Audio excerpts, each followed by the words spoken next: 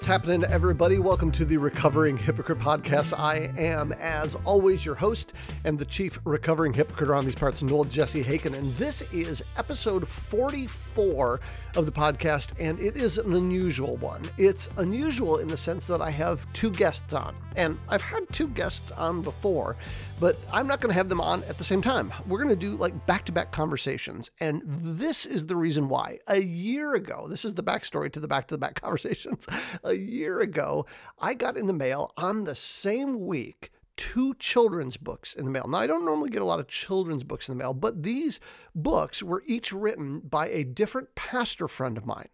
And I remember thinking at the time, how funny is it that two of my pastor friends have each chosen to write a children's book?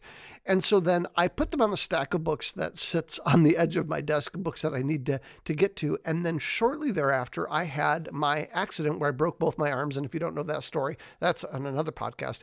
And so I completely forgot about these guys' books. Until later on, during my rehab, I'm just going through and reading all these old books, and I found both of their books. And again, so I read their books during rehab, and then didn't remember again until last week when I was out doing some Christmas decorating. I remembered these books again. And I thought it would be fun to have both of these guys on for separate conversations about why they, as pastors, chose to write children's books and why it is so critical that we find ways of communicating the gospel in unique ways to children. And so I thought I'd just have them on back to back. So my first guest is going to be Ronnie Martin, who has written a Christmas book, and we'll get to him in a second. And then my second guest is going to be Pete Zakowski, who has not written a Christmas book, and I'm not even going to tell you what he has written yet. And so without further ado, let me jump over to my conversation that I've already recorded with my friend Ronnie Martin. All right, so my first guest today has the distinct honor of being the fastest repeat guest. Ronnie Martin. Ronnie, when were you on? It seems like a month ago, man. right? Was it maybe two? Were we into COVID yet? Oh my gosh, we have been in COVID for 9 years, a century, right? Yeah. I don't think I have an existence pre-COVID. Actually, the whole point of this podcast episode is pre-COVID, because it was pre-COVID, pre my accident where I broke both my arms. I got your book, and I wanted to talk to you about this book. So you wrote this kid's book. Yes. It's called The Best Gift Ever Given, which is like if someone said, write a Christmas book, that's the title that the publisher would give you and say you had to use. But it's a 25-day journey through Advent for God's good gifts to God's great son. That is like the most gospel kids book title of all time. That was my title. That was not a publisher title. So that came. Really? Yeah, absolutely. Yeah. Well, I have not yet gotten a title through my publishers yet. Let me just say that I think that's the first one for me. So there you go. Yeah. Okay. So you wrote this kids book, and first of all, tell us what the book is. Yeah. So it's just it's basically an Advent book for kids and parents to go through together, starting on December 1st, just the regular season of Advent, ending on Christmas. It's kind of something that you can read in the morning at breakfast, at night before you go to bed, around the fire during Christmas time. So it's none of the days, none of the chapters, quote unquote, none of them are too long or too laborious. So it's something you can do with your kids, ages, I don't know, anywhere from 4 to 10. And it'll be something that creates a moment for you around the holidays, and kind of really shines a light on Christ.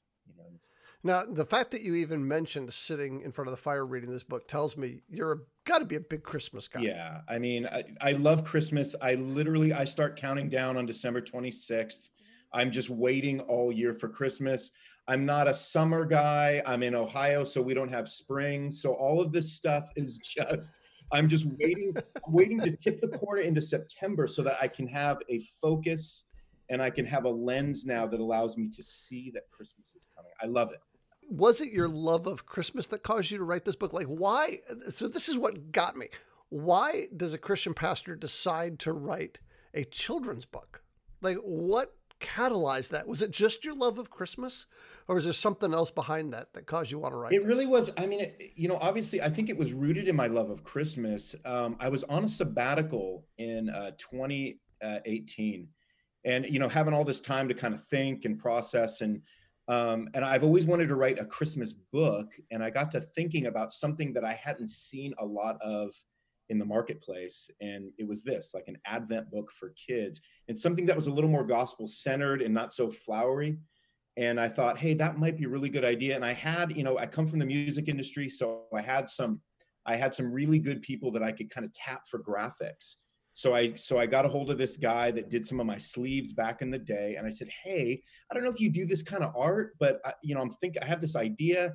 And he started sending me some samples, and which is what became, the art for the book. And the whole thing just came together so quickly, so easily. And before we knew it, we had a publisher on board, and we were just on our way. So yeah, it was a love of Christmas, and it was like, hey, what is out there, in terms of having this gospel-centered Advent resource for kids and parents. So growing up, did you have this kind of like sit down, read Christmas books with your parents kind of thing? Like 'Twas the Night Before Christmas? Like my dad would read us 'Twas the Night Before Christmas every Christmas Eve. That was the deal. And is that part of what's in your blood? Yeah, stuff? Yeah, my parents read that. That was part of our tradition. Christmas Eve night, 'Twas the Night Before Christmas. I don't know. The Christmas thing, to me, it carries so much nostalgia. It carries it's such there's a familiarity attached to it, to where when we get to this time of the year and this season, it's something that never changes for me. It's that feeling in the air. It's all of the traditions that kind of come back, and it's something unchanging for me. And I just love it. It's hard to explain why I love it as much as I do, but I do. Well, I think in an era of COVID, like right now, we need this, and we need this even more than ever, because in fact, I've decorated my house. You and I have had an offline conversation about this over the last week, and my wife and I have decorated both the inside and outside our house. The only thing that's not up is the tree. That'll happen the day after Thanksgiving, because I think we need it. And I posted online, we're doing this, we're posting this, and other people in my neighborhood said, okay, I'm in. And so I can't wait. I'm going to walk out one of these nights. I know there's at least 3 or 4 houses now. There's got to be more, but I think we need that something like Christmas right now. Yeah. And and it's funny because I've been always kind of very stringent on when it needs to begin, which is the day after Thanksgiving for me, and just kind of carry on through what is generally, known as like, that is the season. But, like I told you, man, you posted something about beginning Christmas early. I'm like, I will allow this to happen this one year. I mean, like, we need a little Christmas, that song, right? Like, I mean, so everybody dive in an early, man. We've already been shopping. I mean, they're already playing all the music at, in retail stores, and people are putting up their lights like you have. I mean, people are even getting their trees up, and I'm just like, you know what, bring it. We can have a little extra Christmas this year for sure. It's funny, about a week ago, I saw Mariah Carey post something online that says, hey, everybody, get your Christmas music playing. And I thought, I know why she wants this, because she makes so much friggin' money off of Christmas every year. Like, she's like, come on, bring on the streams. Oh, absolutely. Yeah, absolutely. And that's the thing, even just about your book here. It is being a Christmas book. The idea is you read it every day in December leading up to Christmas.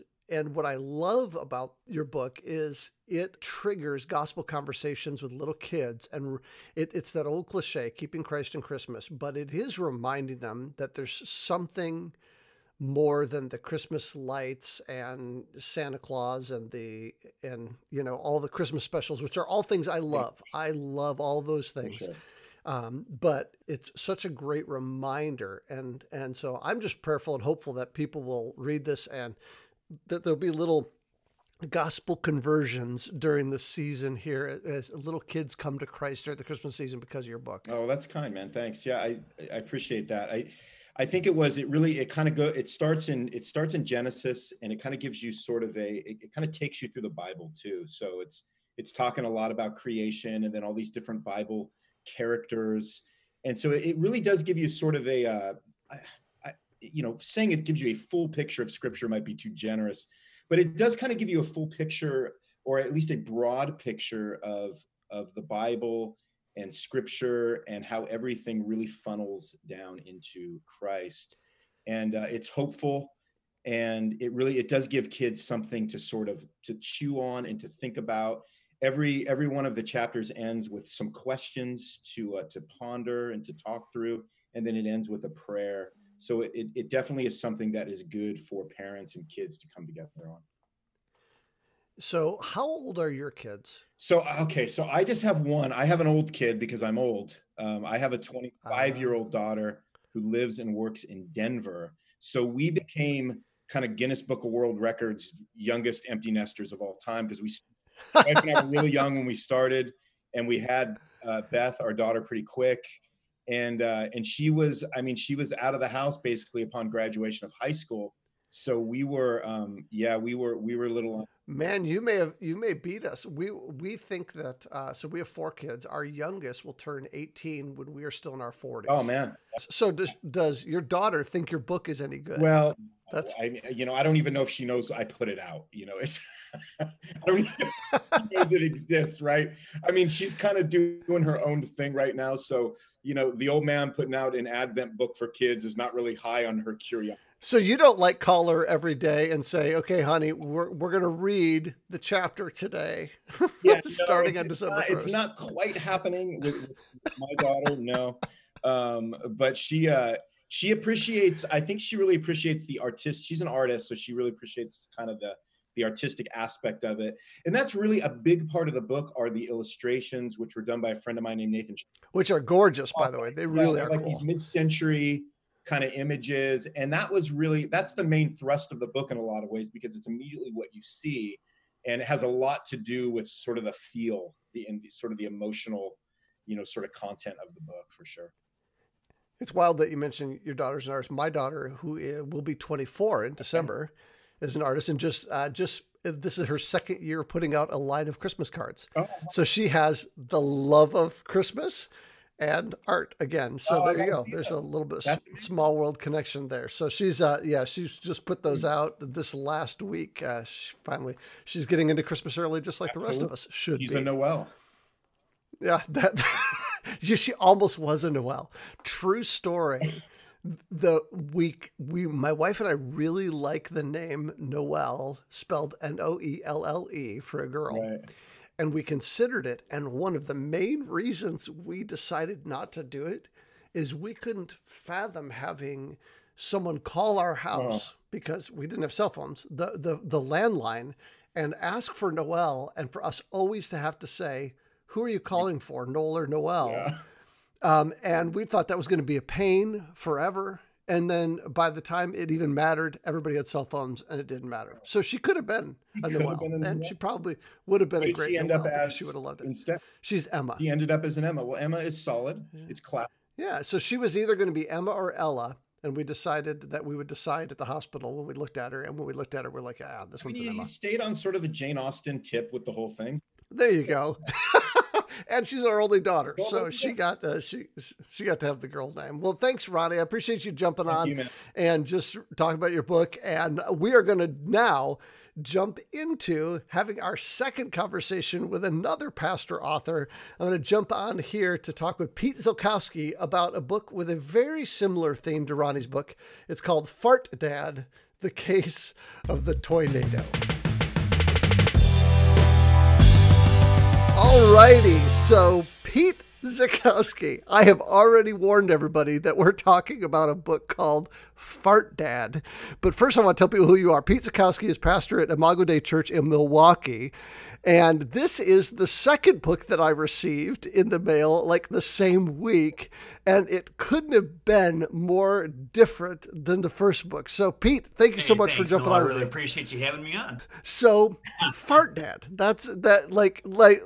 first of all, before we even get into the topic of the book, because that's interesting enough, why as a pastor did you decide to write a children's book? Yeah, well, that's one of the interesting things. I think that this is part of God's plan to, I would say, humble me, not maybe even humiliate. But I enjoy writing, and it's something that I've always wanted to do. And so then the first book, and maybe the last book I'll ever publish, is about a true-ish story that revolves around some of the issues in my family. So wait. So the issues in your family are flatulence. That's one of them. That's what you're saying. So walk us through again the book. So the idea of Fart Dad, it's written for what, like 7 to 10, like kind of that, late elementary. The age that really loves Exactly. talking about farts, Yep. right? Okay. So, and again, this is autobiographical. So what's the idea behind it? Like, give us in a nutshell. We don't want to spoil the book, but give us a nutshell the thesis in a of this nutshell, book. I would say that God wants us to enjoy all of life together by taking a look at what other people are interested in and not just in ourselves. And so you said, in a sense, it's autobiographical. So really, this just kind of the themes in this come out of experience with your family. Talk about that a little bit. What kind of how that evolved. Yeah, so we started just writing it for fun. I had no intention of doing anything with it. I was just telling goofy stories with my kids, and they were telling me goofy stories, and this thing just kind of got more elaborate and embellished. And the next thing I know, like, I'm writing an outline with chapter points, and then I've got like 10, 12 chapters. And I'm thinking, shoot, we might have something here. And I mean, so we started putting the thing together for a few different reasons. One of them was like, my kids love the Captain Underpants and Teen Titans and all these like body humor kinds of things. Right. And I do too. And so, but you watch these shows and they're, it's fine, but they're like, there's no moral message. It tends to be pretty like disrespectful towards authorities in particular. Teachers tend to be doofuses, parents tend to be, oblivious. And so we wanted to kind of use that genre of humor in a way that would, reflect the values that God has, while still being not super, I don't know, just cheesy or whatever. Because that's another thing with this. Like, you look at this age group for like children's books, and if you just Google or go on Amazon and look up like children's humor books, like, there is nothing Christian there that my kids are interested in. It's just kids love this stuff, but there is it's just a desert. There's nothing there. Well, it's interesting. My kids and I have often talked about and my kids are almost all adults and older. But as they were growing up, we would always talk about the fact that the common theme in Disney movies is parents are wrong, and they try to restrict the kids from the thing that the kid wants to do. And eventually, by the end of the story, the parent repents and apologizes to the kid for being wrong, and now they are unified and they come together. I mean, that's part of the narrative of our culture. And your book takes a completely different direction. I don't want to spoil it, but it takes a completely different tack on that whole concept. Yeah. So there's some twists and some turns in there, and yeah, just really wanted to navigate everyday life kinds of issues, from cleaning up to going to school to having meals together, all that kind of stuff. And then how can that be done in such a way that is goofy, will make people laugh, but then we'll also talk about, really the gospel. Let's talk about parenting for a second, because what you're talking about keeps circling back to the idea of parenting.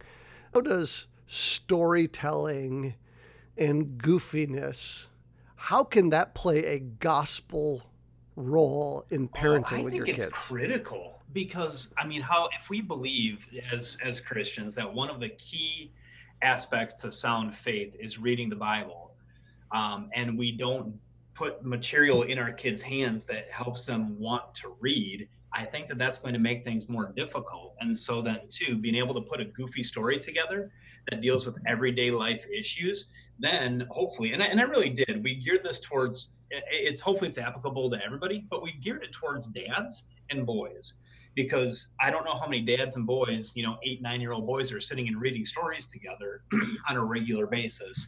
But I think that's such a key way where, if you can laugh at yourself a little bit and then talk about things that matter too, and how all of that points to who God is and what he's done for us and how we can respond, then I think that really hopefully will allow families in general, but dads and sons in particular, to engage in conversations that might be difficult to have otherwise.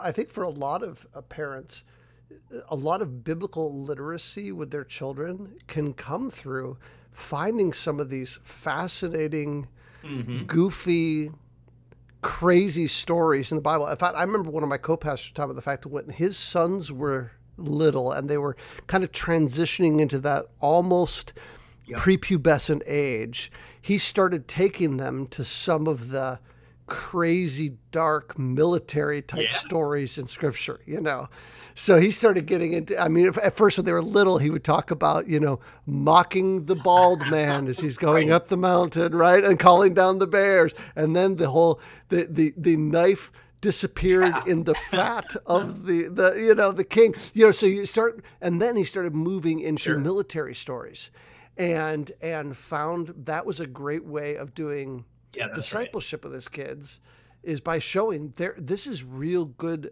literature of its own value, but it is also truth. And so he did this with his kids. And I've always remembered that so his kids grew up loving those Old Testament stories.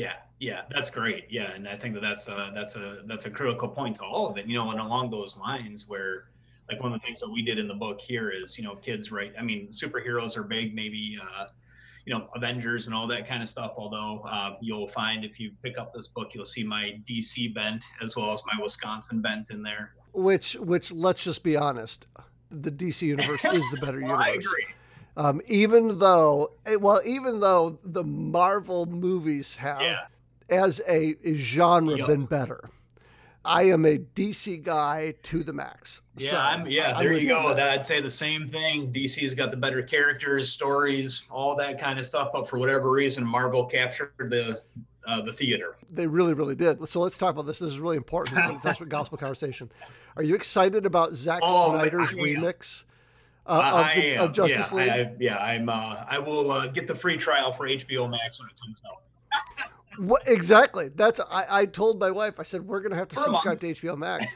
And she goes, why? I said, because I need to watch 4 hours of Justice League. She's like 4 hours. I'm like, yes, we're going to subscribe to this so I can watch 4 hours back to back. Yeah, so this is good pastoring, It is. It's good stewardship. It's leading my family well. It's all of those things. So obviously, Fart Dad is a superhero story. Exactly. And so the superpowers that Fart Dad, I mean, it's kind of given away in the title. He's got super fart powers, which enable him to fart fly. And we just had a lot of fun with it. I'm a child of the 80s, so I got some training scenes in there that might remind some folks of the Rocky training scenes, but instead of carrying logs through the snow in Russia, you're eating cheese curds and there's nothing more Wisconsin than that. So did your children operate as editors on this masterpiece as well, or like how involved were they in the process once you started really writing? Completely involved. And so the whole outline of the story was put together with them. They did all of the illustrations but one. There's one in there that I did, but you won't be able to tell which one it is because I've got the artist gifting of a child. So yeah, they put the whole story together, and then I'd go through chapter by chapter and just see, okay, I'd just sit down and this was another thing that was so helpful just as a parent. So writing about, like, say I got a section in there of a regular school day, and so I would just ask them, what's it like at school? What are 3 things that annoy you? What are 3 things that are great? And I would just engage with them on those things. And then when they would say, when they would tell some of the things that were challenging for them at school, I would just embellish it, blow it up 10 degrees. Well, Eugene Peterson's wife famously was asked what parenting advice she would give to any parents. And she said, there's only one thing: have family dinners together and talk about your day. And she said, I don't care whether families do family devotions or worship nights or what their discipline strategies are. She goes, I don't care about any of that. It's family dinners. And I can say, as a parent of a 17, 20, 22, 24-year-old, family dinners was our key discipleship tool. Even last night we had a dinner and we had a rousing conversation about what is euthanasia and end of life and compassionate end of life care look like. So now that my kids are adults, it's moved to there. But we started by talking about our day, and every day, everybody at the table could talk for however long they wanted about their day. And if some of them didn't want to talk, we would just prompt it a little bit. And now we don't even have to do that anymore. You know, after 20 some years of doing that, every night we have dinner together and every night we talk about our day. And, you know, so I think that what you're doing with this book is you're priming the pump of those conversations. You're modeling in the book that you actually care about your kid's day. And that's the advantage to parents reading your book in addition to kids reading your book. They get for to sure. see that. Yeah. Cause we want we hope that it's helpful for everyone who would pick it up. But yeah, I think that's exactly it there. We want to strengthen families, want to give families some way to have some good quality time together that's disarming and doesn't have to involve screens. All right. So first of all, where can everybody find this book? I'm assuming Amazon, anywhere else they should be looking for it? The best thing that you could do would be to go to fartdad.com. Well, clearly, and you're going to want to bookmark that on your browsers as well. Yeah, but once you go there, it's at Amazon, Walmart, Target, Barnes & Noble, all those kinds of places. That's awesome. So what we're going to do is we're going to wrap up today with you telling us, in this COVID season, and especially as a dad, we're all kind of sitting around twiddling our thumbs trying to figure out what to do with extra time when we're at home, but we're all binging on something. Is there anything that you've been binging on that is so good? You need, like, it could be a book, it could be a series of books, it could be movies, it could be TV, it could be something that's just what are you binging on that we need to know about? Madden, I enjoy playing Madden. Do you play it with your kids? They will watch sometimes, but here's the interesting thing. I play with the Packers because I have to, because I'm a Christian. And when I watch the games then with my kids on Sundays too, sometimes the Packers will run the same plays that I'll run on Madden. Like, Dad, that's your touchdown play. I'm like, yeah, you can't stop it. That's great. Now, how old are your kids, Pete? Let's see. My Elijah, our son, is 12, and then we have twin girls, Ani and JoJo, and they are 9. That's awesome. Well, thank you so much for jumping on. I do want to encourage you, get a copy of Pete's book, get a copy of Ronnie's book. These would be two great books. One is a great book for you to go through with your kids during the Advent season. The other might be a great surprise present to throw under the tree so your kids can read about farts as we roll which is almost the best way to end 2020. So you're going to want to give your kids that book. So thank you so much, Pete, for jumping on with me. Yeah, thank you. No, I really appreciate the time and the opportunity.